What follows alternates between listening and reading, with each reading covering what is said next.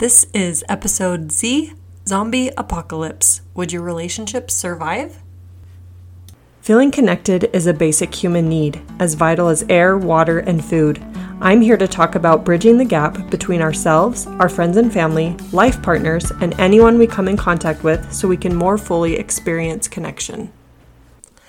Man, this is it. Season 4, last episode. I don't quite want to say finale. That seems like a little much. But I told myself today that I should begin planning the Z episode for next season right now so I can end on a bang. Because you've heard me say it before, as I get to the end of a season, I'm so looking forward to the next one.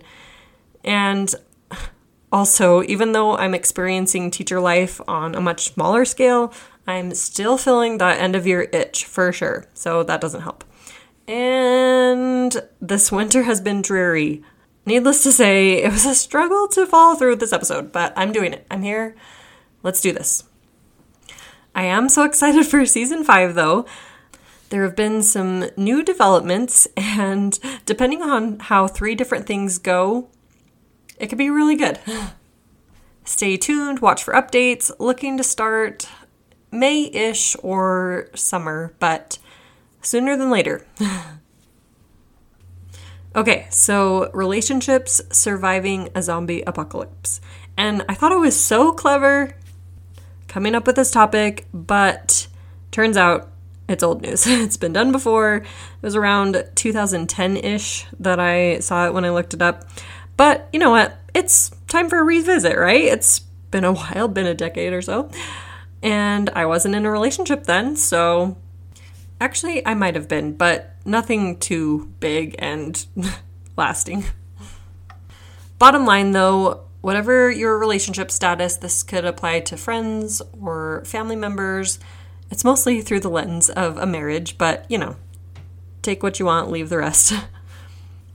But we know with any adversity or crisis or stress on a relationship that you can either grow closer together or further apart. So, where do you feel like you identify lately?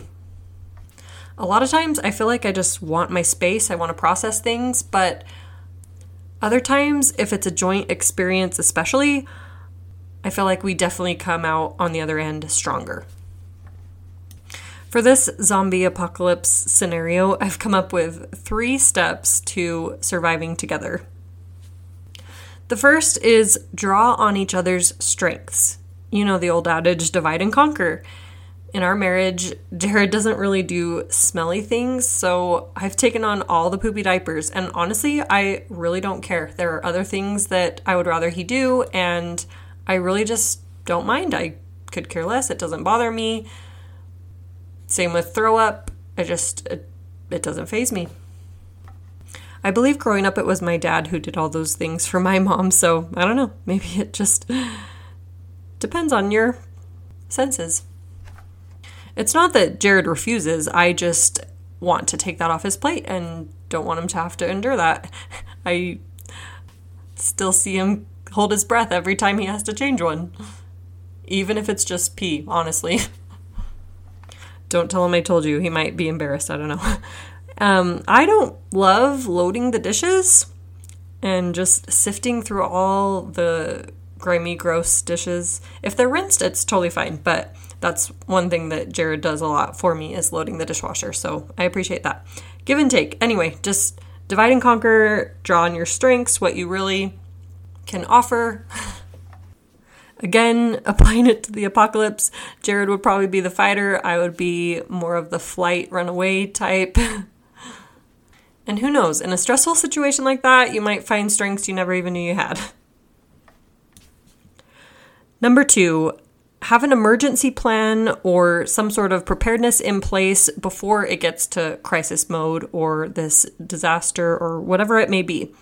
When Jared and I were getting married, we received the advice, or rather the caution, I guess, of the leading causes of divorce. And money was one of them, and we sure have found that that's one of our weaknesses as a couple. So we've tried to talk through that and maybe what would happen in a case of financial crisis or disaster. Could be helpful to identify a weak spot or problem area in your relationship. And also things like find a meeting spot and have that designated, build up your food storage, think about what the kids might need. And that's so hard because kids are always growing and their needs change and stuff. Also in this area are things like establishing beneficiaries, making a will and a trust. I'll just throw in here that Jared has created a template if you do want a will or need it updated.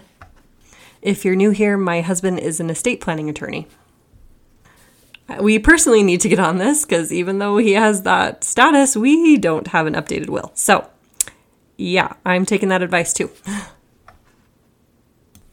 And lastly, step 3, watch each other's backs.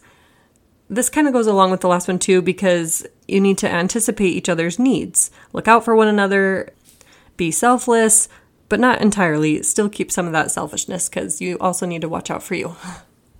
Defend each other, even if you don't agree on something, still be there for support and love. All the things. Okay, that's it for this episode. But before I end, I will do just a small little preview for next season. So yeah, like I mentioned, big things are coming. As of right now, the topic is still emotional resilience. I figured it would be good to talk more about what to do and how to respond to the adversity in our lives. And I don't know exactly what it's going to look like yet, but yeah, just some more practical tools, hands-on application, things like that. On Instagram, I added the description that this is a women's support group, and yeah, I just really want us to be there for each other and to have a place to go, to connect, to talk about our adversity and just what's going on in life.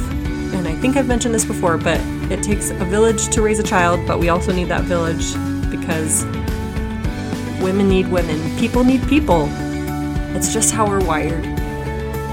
My current goal is still to open an event center one day, and so this podcast is a great vehicle to find future clientele and just, again, other women that are experiencing the same things that we are, or other things so that we don't have to, or just a place to vent and commiserate and celebrate life and all that entails.